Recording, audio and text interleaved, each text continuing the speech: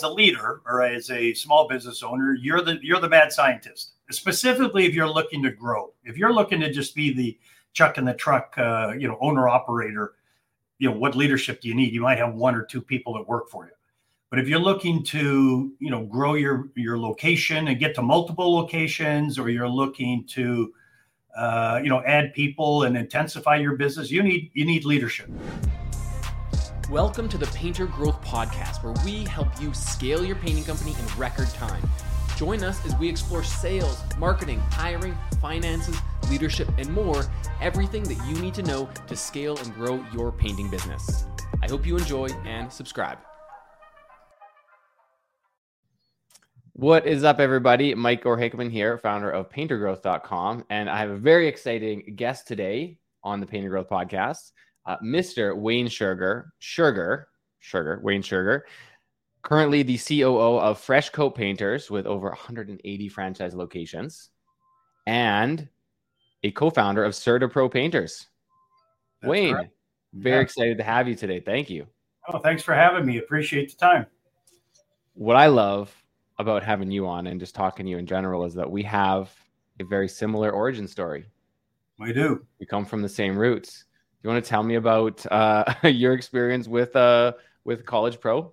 Yeah, thank you. Yeah, well, we do have a similar background. Mine's a few decades in front of yours, but that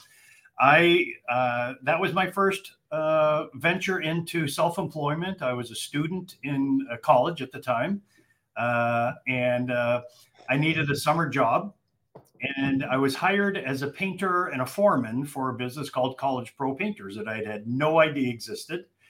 And so anyway, I worked the rest of the summer doing that. And then I was recruited in the fall to take over a franchise location. And I did. And I really had no idea, I had a bit of an idea what I was getting into, but I'd never run a business. I had no sales and marketing background, no, nothing. And, so I went through the initial training and found my territory, started my marketing, generated. That was in Ontario? No, it was in Calgary. I was going to school in Ontario, so I was parachuted. I'm from Calgary originally. I live in Atlanta, Georgia now. Found my territory and I got some marketing going and went out and landed work and started producing, hiring people and producing jobs, and away we went. And so I did that for 3 summers, 2 years residentially in Calgary, and then I moved to Vancouver, British Columbia, and did commercial work. Same company. I want to pause on this. Interesting for someone like me is that your general manager at the time is kind of a legend. Well, I spoke to 2 people. Well, 3.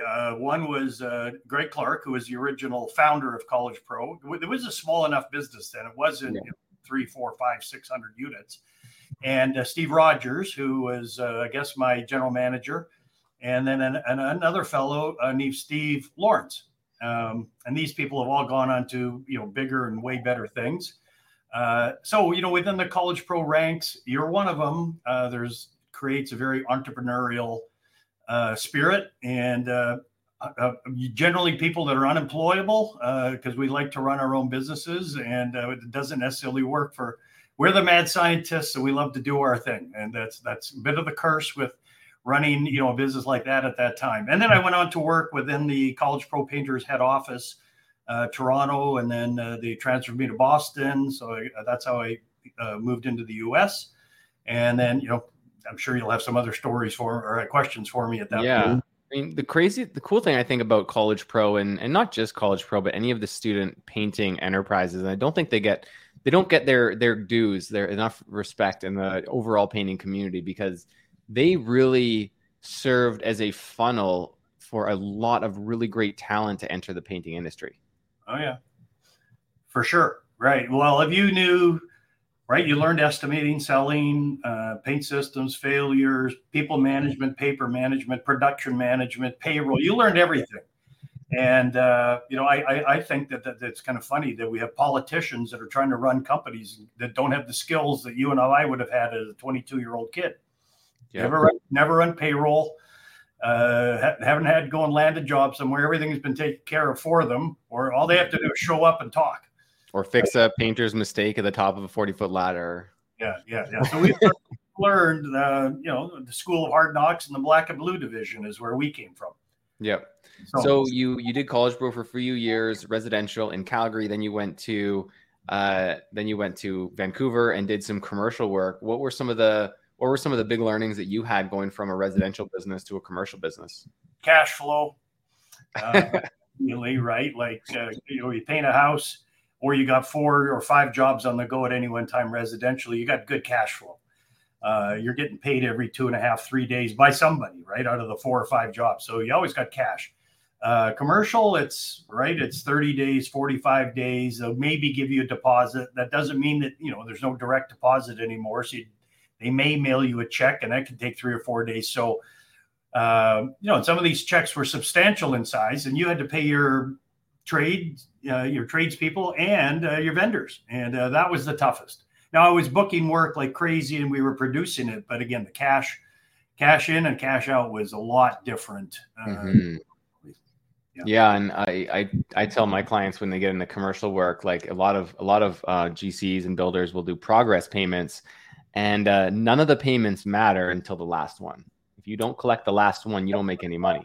That's the holdback, right? So you've paid everybody, you haven't been paid. And, then they could come up with the, now we got a punch list all of a sudden that we had along the way and things like that. So those are the challenges that go with, getting into that category of work, like commercial, business to business. It's just different.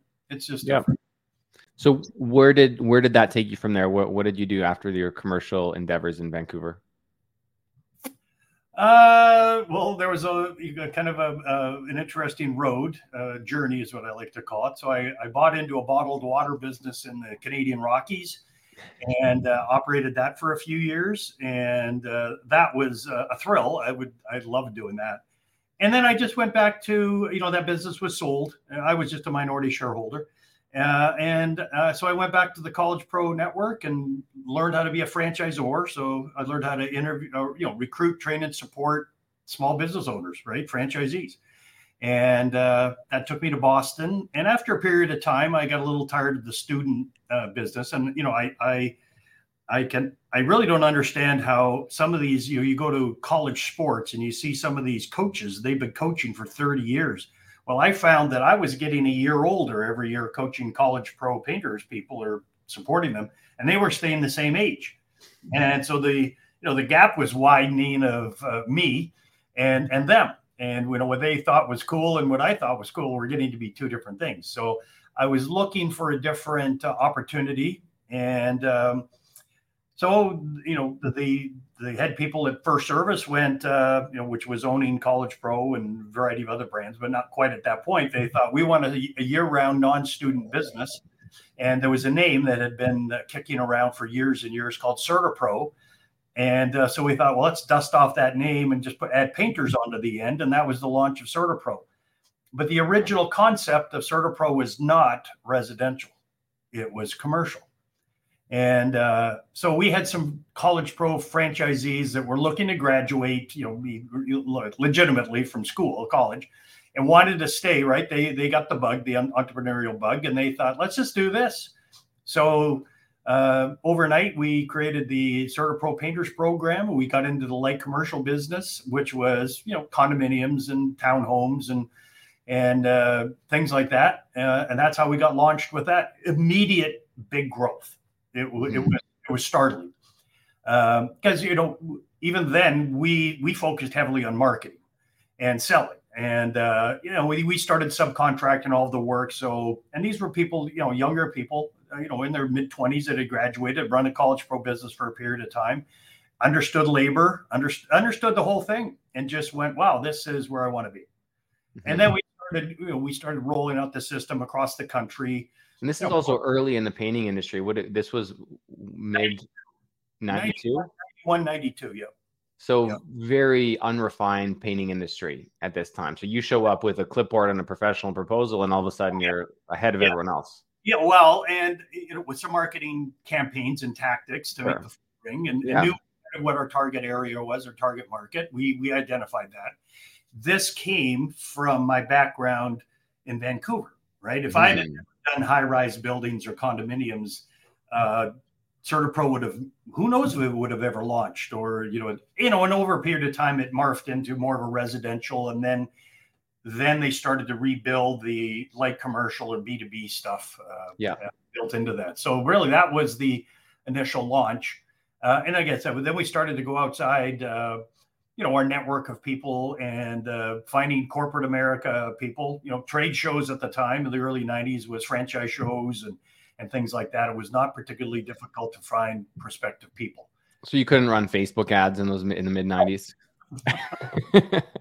Al Gore hadn't invented the internet yet. No, there was none. There was no, cell phones were just starting to make mark. Yeah. Okay. So you went on to co-found CertaPro Painters, which is now the biggest painting company in the world, I believe, for North America at least. Yep. In terms of revenue. Then I left CertaPro in '93 and had an idea that I really liked to own something on my own, and launched ProTech Painters in the Boston area, and had immediate growth with that. And I was the single shareholder and made all the decisions, and I didn't have anybody sort of looking over my shoulder. Now there's an issue with that too. It's like anybody even running your own small business, right? Am I out here doing this on my own? I don't have a lot of peers. Any decision I make now is all my money. These are the, launching a franchise system on a nickel and dime budget's not an easy thing to do either. So you're pretty cheap till you get some traction with some volume of owners and then revenues coming in. So that was the challenge. And I ran that business till 2009. And a company out of Ann Arbor, Michigan, that was, one of the business aggregators. It was called Service Brands International, came knocking. They had 3 brands: Molly Maid, Mr. Handyman, 1-800 Dry Clean, and they'd launched ducts and hoods businesses as well. And they wanted to add a painting system into their inventory, and they looked at a few, but they realized, like, this guy here, he's got more systems and processes. He understands the trade, understands franchise. He's been a franchisee, right? So they chose me, and it was giving my bit of an exit out of running it, and just started to do independent coaching with clients around the world. Is that what turned into the Neighborly brand? No. 5-star painting? That's a different ProTech? I'll get to that in a minute here. So Neighborly, which was formerly known as the Dwyer Group, out of Waco, Texas. They had 12 or 13 concepts of their own. They were looking to expand, and they wanted a maid business, which was Molly Maid. They didn't have a handyman business. So Service Brands was in their target. But 6 months prior to this whole deal coming down, they had acquired 5-star painting. So ProTech Painters and 5-star ended up in the same inventory at soon to be known as Neighborly. And then they did probably a focus group to determine which name was better. And I think they chose the wrong one, but I thought 5-star had a little bit of litigation. It still does, I'm sure.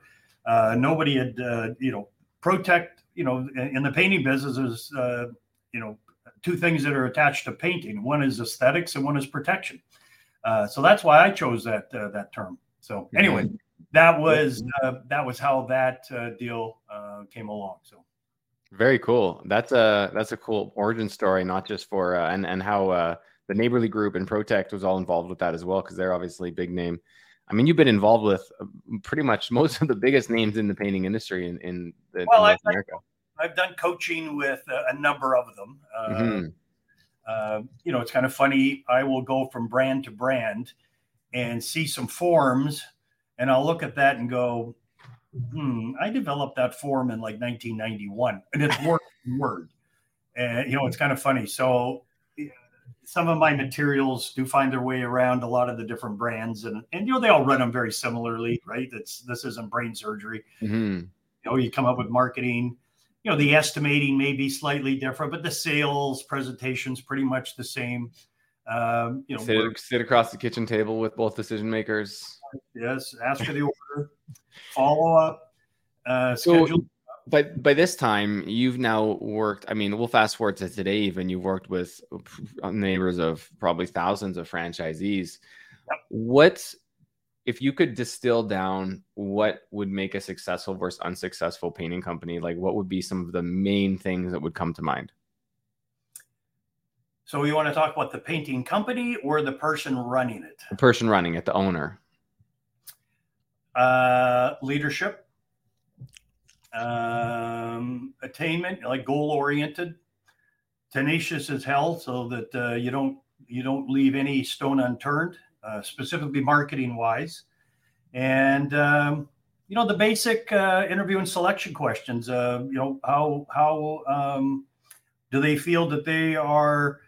Are they an internalized or externalized? Will blame others, or they'll see their contribution to the success or failure. So the introspection. Mm-hmm. So leadership by far has got to be the biggest one. They got to be able to lead people. You can, if you want to be an independent, chuck in the truck owner, and you're booking it and producing the job yourself, you'll get to a certain volume. You may hit 100K or 150,000 in sales. That's where you'll level off, because you just don't have enough time in the day to do things. It's the people, if you want to start scaling and adding headcount to your business, and people. So it's leadership, and then you got to have systems and processes that are solid that you follow. It's not we'll try it once and it doesn't work. So that's the interview and selection. You got to bring on the right people and then coach them up. It's not the delegate and disappear and then go, wow, I wonder why that job went south. Well, that customer's terrible. I mean, no, they're not. They're just typical customers. You didn't spend enough time training and supporting. So there's a term, it's called rotor. Mike, you should probably learn this and use it in your own coaching. So the first R stands for recruiting. O is onboarding. T is training. O is operations. And the final R, which is the most important, retention. So people they'll sort of slide through or skate through the first 4 letters, and then or 5 letters, and then it gets to that R for retention. And people leave after 30 days, 60 days, and then you're back to square one. Mm-hmm. So those are the key things to learn as a small business owner, specifically if you're going to grow and scale. So the first being, you said leadership, attainment, and tenacity. So when it comes to leadership is such a vague term, right? It's such a catch-all these days. So what specifically makes a good leader? Like, is it the ability to get people to buy into your vision, or is it like, yes. How would you define that? Right. So as a leader or as a small business owner, you're the mad scientist, specifically if you're looking to grow. If you're looking to just be the chuck in the truck, owner operator, what leadership do you need? You might have 1 or 2 people that work for you. But if you're looking to, grow your location and get to multiple locations, or you're looking to add people and intensify your business, you need leadership. And so you've got to create your own vision of what that business should look like. And then you bring on the people that can help you build that vision. And so that requires bringing on people that buy into your vision. And, so you need to train them up like you'd want to. You need to provide, leadership development or even professional development for your key people. And that could be sending them to, sales programs or things like that. There's all kinds of materials and courses out there. Your business, Painter Growth, right? Finding somebody like you who could help them. That didn't exist when I was, your age. So you have a great opportunity to meet these people, right? And you meet them all the time. And say, I see your problems. Here's how I can rectify them or help you get through these. So companies like you, Mike, are what people should be looking for. Well, I appreciate that. I wouldn't have been able to be in this position if I hadn't participated in College Pro, back in the day. That's all systems and processes. And the very successful franchisees in any business, but even going back to our College Pro days, you didn't try to reinvent the wheel. Generate estimate or leads, convert them to estimates, do the estimate in the correct amount of time, ask for the order, follow up, schedule the job, fill in your production planner, rinse and repeat, right? That's all. That's the system. But a lot of people don't follow that system, right? Nope. They don't have a strategy for making the phone ring. So those are campaigns. They are very rogue in their sales process, right? It's, I am a procedure versus outcome guy. I don't care if you land. Wayne, I landed the job. Well, but that was a fluke. You just maybe hit the right person at the right time. There are the people are either spontaneous or logical. And generally people are quite logical. I want to get 3 bids, but occasionally you meet the spontaneous person. Like my wife just says, I got to get this done. So, you show up, look good, smell good, taste good. You got the right price, go. But you can't run your business on that. Hope's not a strategy. And so they have the rogue sales presentation. They don't follow up on things. Does that sound like the majority of independent contractors? Yeah, absolutely. Right. The bar is set so low in the average contractor's experience that in order to jump over that bar, you just literally need to show up on time. Right. That's the first thing. And then you're like, 80% chance get the job. We're not Comcast. We don't give you the 4-hour window. We're going to show up at 8 o'clock. We may be there, 9. We'll be there at 8:55. Park in the right spot. Knock on the door correctly. Identify yourself. I am. You are. And then walk them through. You lead the proposal. And we don't email it. We don't leave it in the mailbox. We want to meet them face to face and walk them through a detailed, specific, descriptive proposal and build value throughout your exchange. Yeah. And make the a customer experience positive.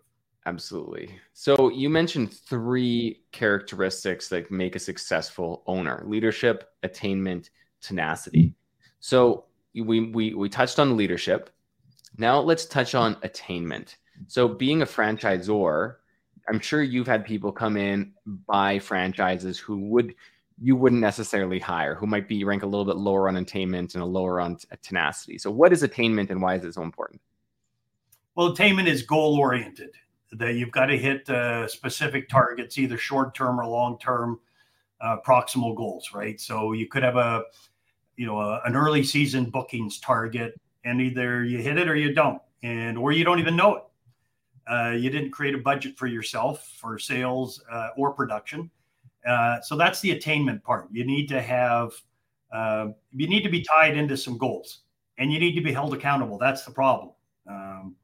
So people, if they don't have an accountability partner and Sunday night comes and, my budget said I should have 14 estimates done, but I got 6. We'll catch up next week. Well, next week comes another 6. And now you're 12 behind.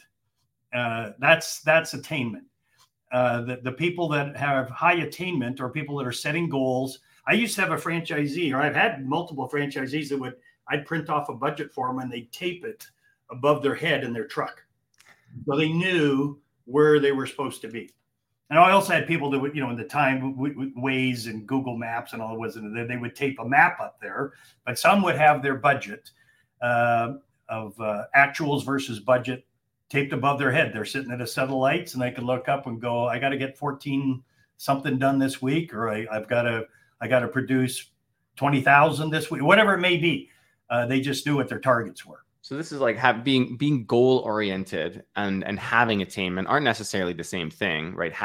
Setting a goal is one thing, but doing the difficult thing to actually hit that goal is a completely other thing. Yeah, totally. And then the last one being tenacity. Now that's a word that most people, you and I are very familiar with, but most people don't know that word. What is tenacity in your words?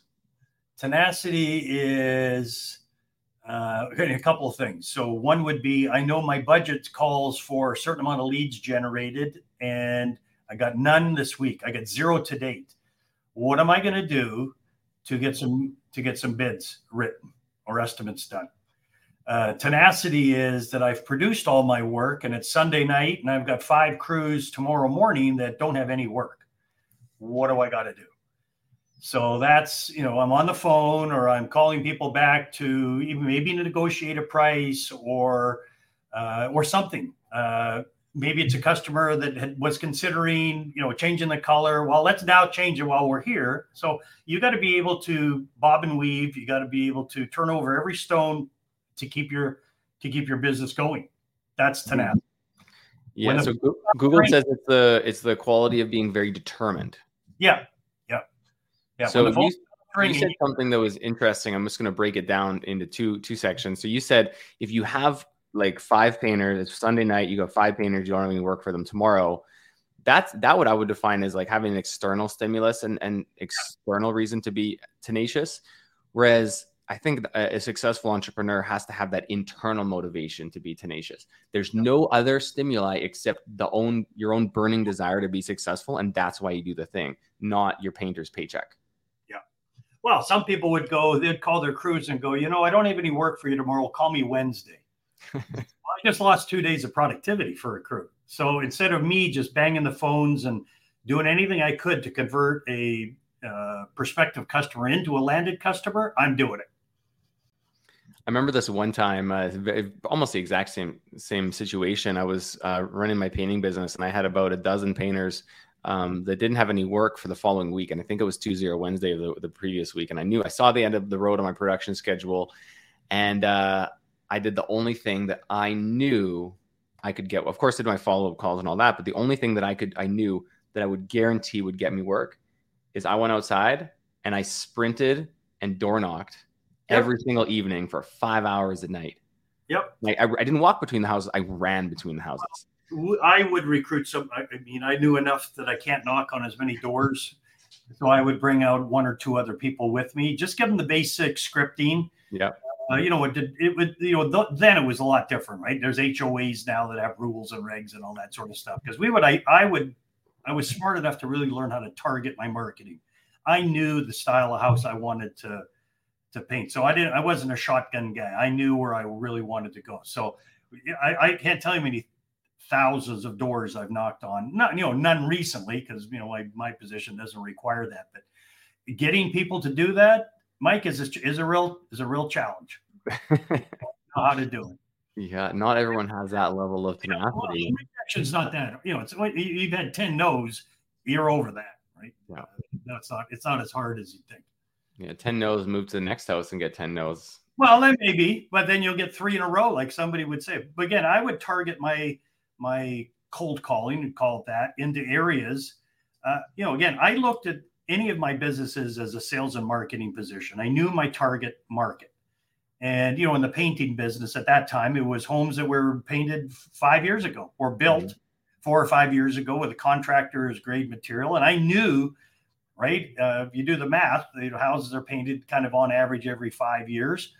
And let's say there's 2,500 houses in this market here. Well, there's 500 of them that are going to get painted this year. I just got to find those 500 in that, maybe that zip code or postal area, depending on what, if you're Canada, the US. And then I forget that I had 30,000 other homes. I just focused on these 2,000 or 3,000. That's where I focused my efforts. And so that's like being the biggest fish in a small pond, right? And having better market penetration, thereby being seen more. So I would have 5 crews. I would have owned 15 lawn signs.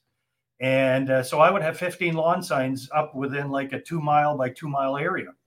One on the house we just finished, one on the one they're working on, one we're about to start. We go do prep or wash or something like that. Yep. Then we would move these 15 lawn signs around every 3 days. It looked like we became boutique-ish. That was the thing. Yeah, I love it. Just bootstrapping and being seen everywhere, even though you're not really everywhere. You're just everywhere for a few people. Yeah. And, they're all referral calls. So they're a much, higher close rate, probably a little higher ticket size.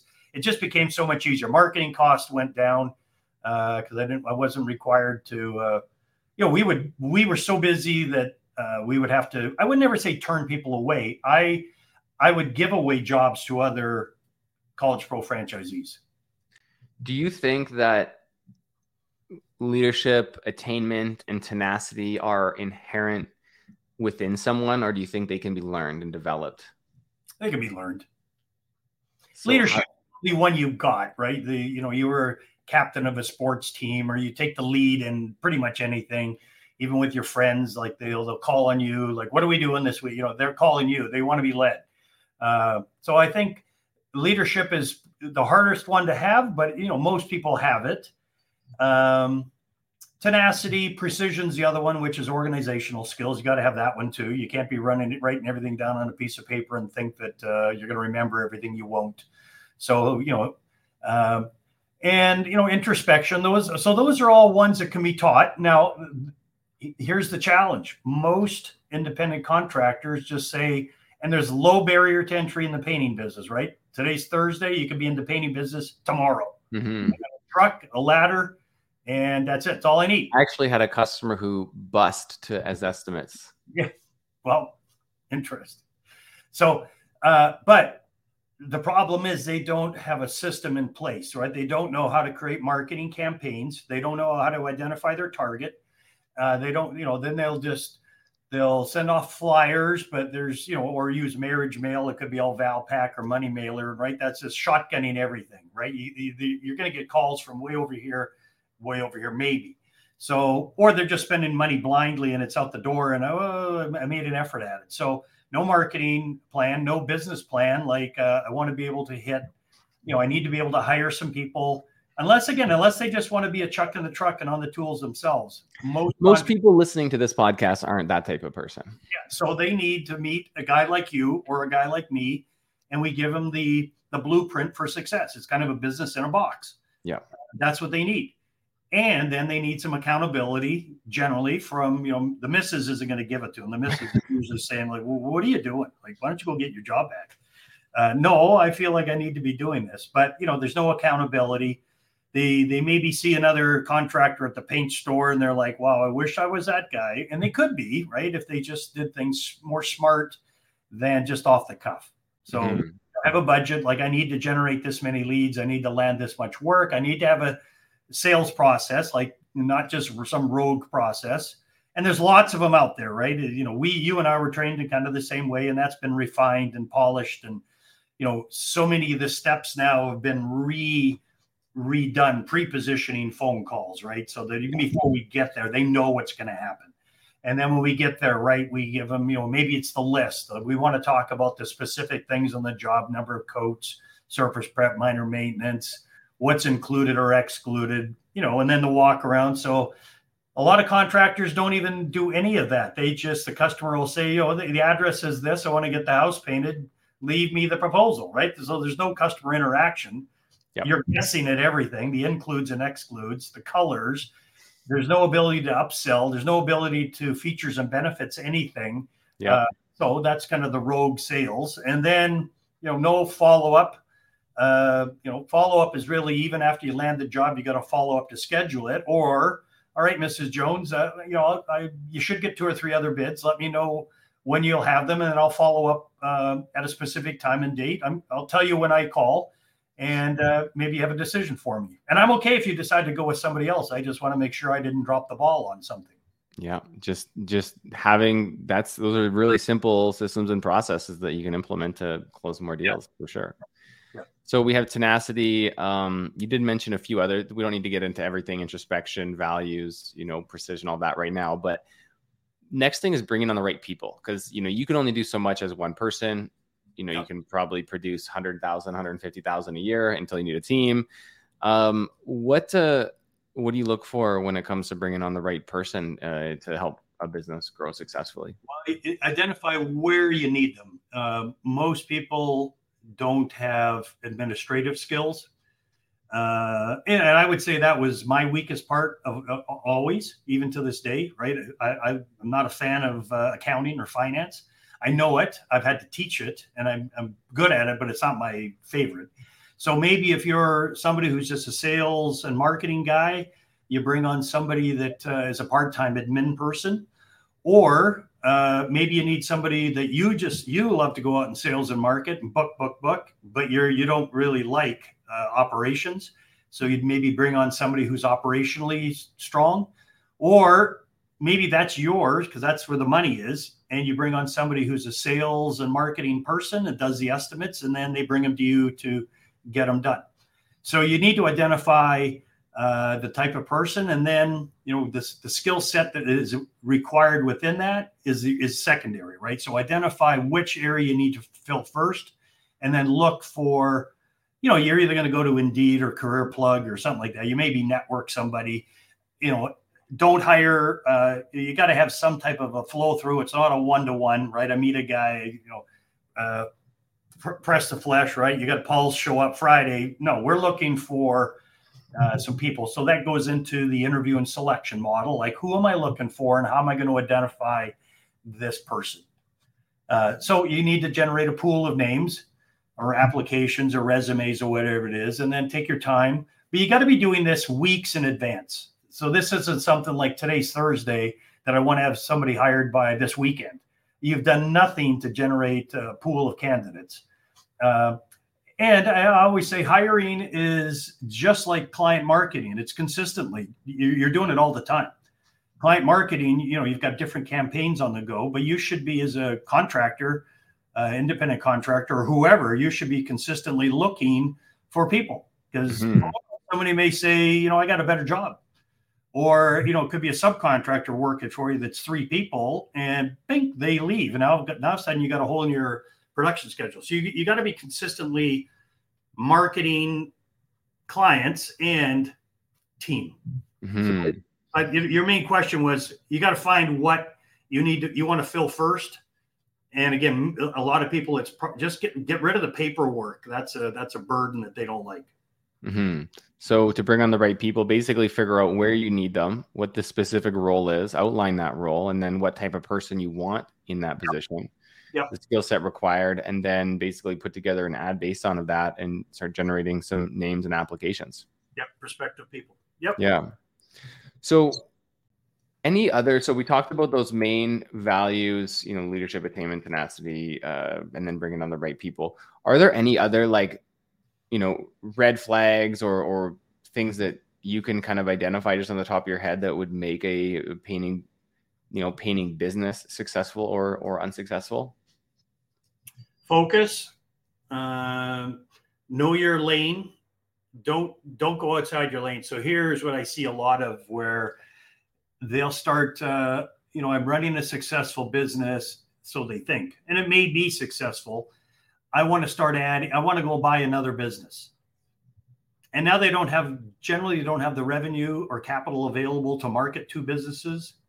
And even though the painting one may be generating all the revenues, but if their focus is on the other one, guess which one's going to die? So that's a classic one where they get outside their lane. And that's a key one. Know where you're at, set a 3-year vision for yourself. Like, where do you see this business today? Today is September 7th. September 7th, 2026. Where am I? Where does this business, where would it be? How many people do I have? Have I expanded into a different market? Now that's another one. Like, don't just think that you're going to cover the whole city when, your target area is just over here. Let's just consistently work there. So, know what other technology do I need to bring into my business? Do I need to skill up myself or anybody else? So those are some things that owners should be looking at. I think what you're asking me is really, how do I grow and scale properly? How do I get myself out of the truck and quarterback this thing? How do I bring on 2 trucks? I always teach the journey, which is a bunch of dots on a map, and you got to go from dot 1, which is the owner. Dot 2 is owner, part-time admin, estimator, or production person. Dot 3, now these are all based on revenues, right? So it's the more headcount you have, the more, the more revenues. And really you need to look to, when this business, when you started, you should be looking, how am I going to get out of this thing? So it's a weird question. I just started it, but I should think of an exit strategy. And at some point, do I sell? Is this thing sellable? And if it's Scherger painting, it's probably not sellable, right? Because if it's Wayne doing all the, who's going to buy that? So come up with a trade name that is somewhat, marketable, and then, just grow, and then think, okay, maybe 10 years from today or 15 years, I want to exit. I either want to sell or I want to promote somebody from within. And I'm involved, but I'm not on the day-to-day thing. And, and then also you need to be, how do I extend some services here? So that gets into your B2B marketing, find out how to generate some recurring revenue. So every year you may be sitting on 100,000 or 200 or 500,000 of recurring. It's sitting there, right? You keep booking this stuff. That's B2B stuff. You need your residential. You asked me the very first thing when I got into commercial, what was my issue, right? Cash flow. So those are some things, Mike, I'm sure you're talking to your people about that, but that is, if that's getting out into the world wide web of painting contractors and they want to, grow and scale properly, those are the things to do. So I really like that idea of like, even if you're just getting started, think of not necessarily your exit strategy, but think of where you want your business to go, because I think that will really help people make decisions. Yeah. Well, come up with a 3-year plan. So what is my budget this year? What is it next year? And what is it? I don't believe in 5-year and 10-year goals. That's way too far, right? Yeah, your life could change a lot. But anyway, come up with the term, the more recent term is rocks. What's my vision? And then just, as you bring on people, bring them on who understand your vision and help build it. You can't build it. You can't swing a hammer and cut, pound enough nails and cut enough boards to build your business. You can't. Absolutely. So with all of that, like, how did you get involved with Freshcoat? Going back to the neighborly days. So I was essentially out of that. I was doing executive coaching with CEOs around the world. Actually, I've done coaching with 5 different continents. It's all on leadership, strategic initiatives, things like that. And COVID came and killed all that because I generated the majority of my leads through speaking engagements. There were no speaking engagements. And I had a peer group business, which I still do. And we couldn't do any peer group meetings, and virtual peer group meetings are marginally successful. So I had some time and I reached out to Tara. Now I knew Freshcoat. I tried to buy Freshcoat in 2004. I think I was at like 22 locations and they were at like 15. And I went, oh, I could almost double my size if I just acquired this brand. And they wouldn't sell. So I knew who they were. They, at that time had kind of marketed themselves as the low cost or low entry business and really interior only, $199 a room. And I went, I would change that whole model anyway. So I reached out to Tara. They had a big enough footprint with, 170 locations. They had challenges and holes in their system that I went, wow, that's right up my alley. Is growing and scaling. So it was just a good marriage that, they kind of let me, I'm the visionary kind of mad scientist guy. And they thought, okay, we need a little energy. We need to grow and scale. And this guy's got some ideas. So. Perfect. And that was in October of last year? Yeah.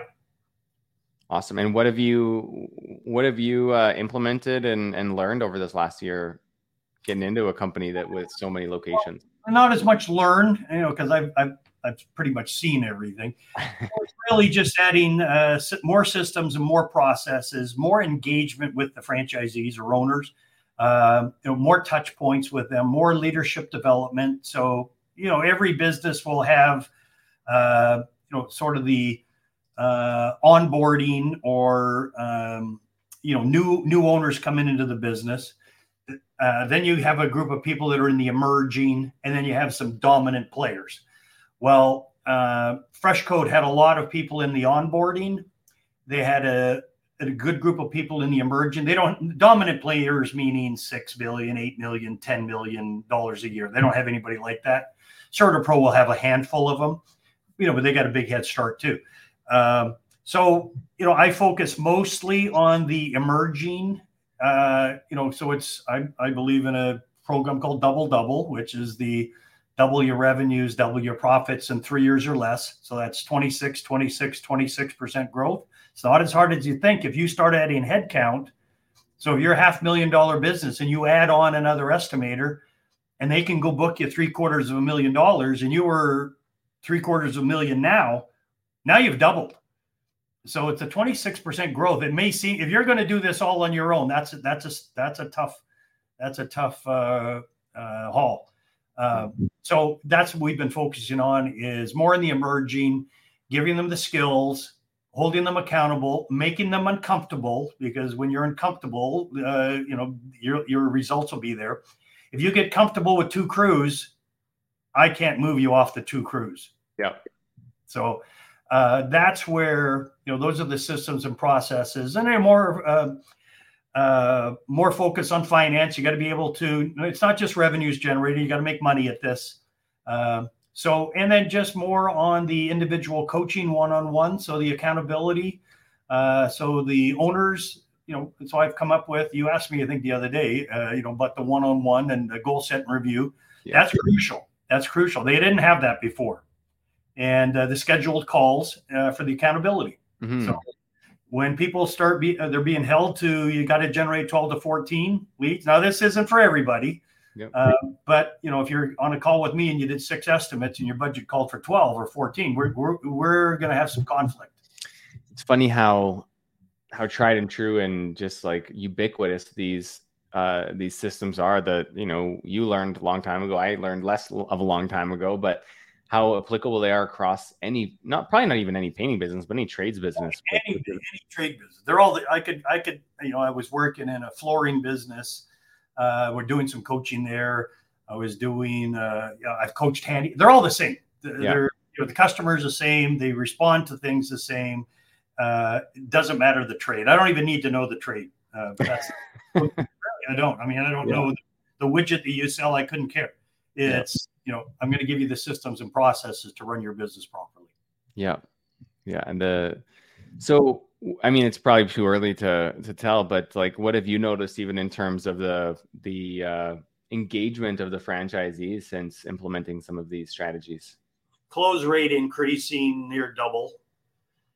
Ticket size going up because they're learning to upsell. Focusing their marketing into specific targets versus shotgun the whole thing. Right there, a calendar management, figure out the time of the day that the fish are biting for estimates. So calendar management, specific days and times of the days is important for sales and marketing. So implementing these things into franchisees, businesses, watch them flourish. Amazing. Any tips? We went through a lot of tips and advice and actionable things for people, but for the contractor right now who just feels stuck, in their business, don't know where to go, what would you recommend they should start doing tomorrow to get out of that situation? If they're just, they're too busy, they're running too many ways, they don't have enough work. How can people get out of that rat race? Well, I'd say, in your case, meet somebody like you. Try to engage in a mastermind group. People that are struggling, right? You just hit all of them, right? It's rogue sales processes. My business runs me. I am not in control. I'm getting tired of this. My lifestyle is horrible. I don't have specific. I feel like the phone rings and it's a heart attack, right? It's all those. If that's what you're feeling. But you kind of enjoy the trade, engage with somebody who's going to coach you and walk you through, set up some plans for you. That's what they need. You can't get it from a CPA. You can't get it from, but you got to find somebody who's specific into home services. Don't just go and deal with somebody who's a business coach. You may be a $300,000 owner and they're used to dealing with $30 million clients. That's an apple and a transmission. Those are not being the same thing. So find, if you're going to go that way, find a coach that is kind of walked in your shoes and can walk you through. But you got to be able to accept coaching. If you just say, yeah, I want to do this. And then and maybe Mike, you've had this, you've engaged with somebody and they're dying for direction and you give them some ideas. And then the next call is, well, didn't really happen this week. You got to cut bait because they're not coachable. There's no tenacity. There's no attainment. So Those are the things. They got to be, I would bring on, if I bring on people, I do kind of a mental interview. Actually, it could be over the phone, but I'm going to ask them all these questions and rate yourself on this and tell me experiences. And if all those things are good, then I'd say, okay, I'll work with you. But if they're a 1 out of 5 in some things, they're a 1 out of 5 for a reason. Yeah. Wow. Well, we could talk all day on your experiences, and I'd love to have a round 2 one day. But I want to be respectful of your time, and thank you so much, Wayne, for joining me today. Yeah, thanks for having me. Feel free to reach out anytime. If you wanted me kind of as a regular contributor, I'd be happy to do so. Awesome. I think we would love that. So we'll do every Monday, Wednesday, and Friday.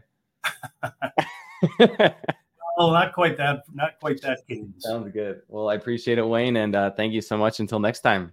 Yeah, Mike, good to see you. And again, anytime. I appreciate your efforts, and I'm glad you're doing what you're doing, and great success in the future with you. Right on. Thanks again, Wayne. Same to you. Thanks for listening to the Painter Growth Podcast. If you want to grow your painting business, go to www.paintergrowth.com or click on the top link in the description. Talk soon.